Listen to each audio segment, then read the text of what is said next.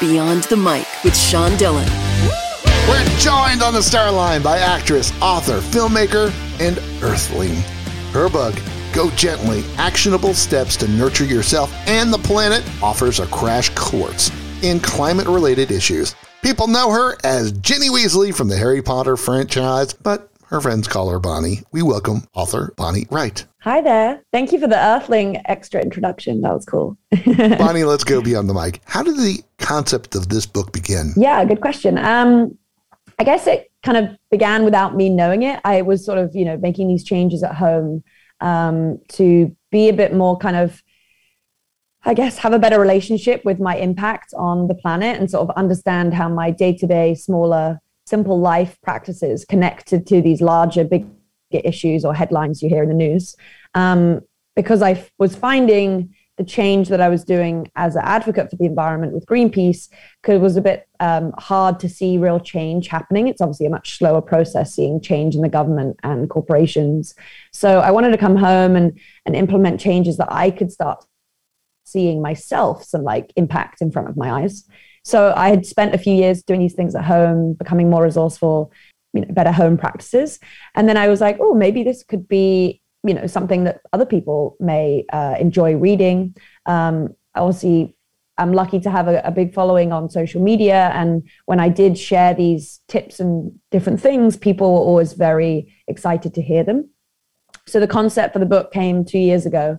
And now it's actually a full book and it came to fruition. What's the one thing that scares you most about the planet right now? I think what scares me most is just how much profit is just the most important thing over people's lives. I think that's always so scary to see when you look at kind of what driving force can be behind really big decisions.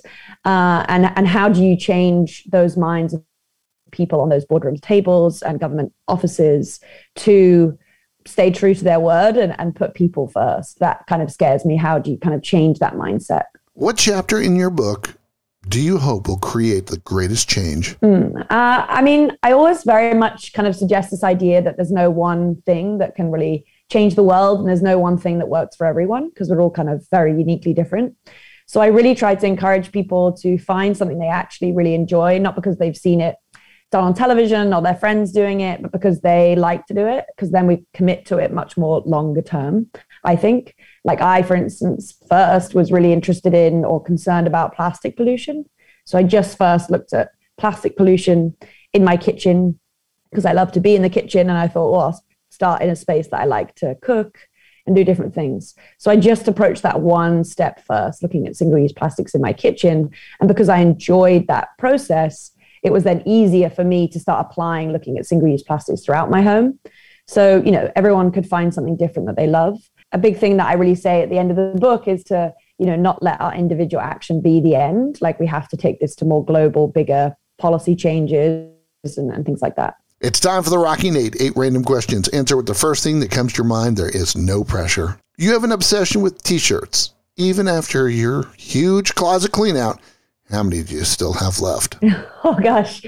I'm sure I have like at least 60 t-shirts. What's the one chore that only your husband Andrew can do right? Turning the compost. He's very good at making our compost pile very productive. How about your favorite musical of all time? Moulin Rouge. What's the best place for you to vacation? I'm going to Greece in June, and I'm pretty excited about that. I haven't been since I was a kid, so I hope that's my best one this year. Very cool. How about your favorite romantic comedy? Oh, I love The Holiday. I've watched it way too many times. So you love to cook. What's your go-to snack? Chocolate. Isn't that true for all of us? What's the best band of all time? Best band. Can it be a band or an act, a single person? Whatever you like. Okay, my first album I ever owned was James Taylor's album, and I like James Taylor. How about your favorite color? Blue. You once said, quote, creativity cannot exist without doubt, unquote. What doubt is in your mind right now? I guess it was just self-doubt when you put something out in the world that like you have to be vulnerable, like this book, there's a bit of doubt, even though you're being kind of like empowered to be like, okay, the book can just go and have its own life. there's always some doubt that it won't be like received in the way you want, I guess. It's time for One Big Question with actress, author Bonnie Wright. Beyond the Mic. Bonnie, for the longest time, you supported charities like Lumos and Oxfam. Why is giving back important for you? I think giving back is important to me because it sort of allows me to lean into the compassion and empathy I have to others, but using people in that field who have expertise in that subject. I think I've learned so much from those organizations because they have real knowledge that I don't have about issues.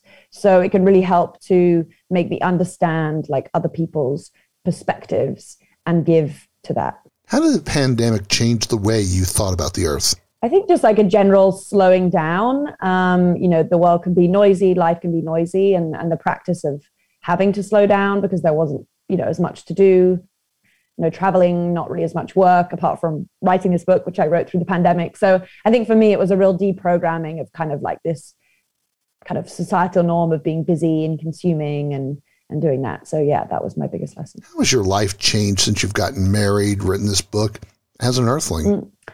Well, I hope, as my title kind of suggests, like things feel a bit more like gentle.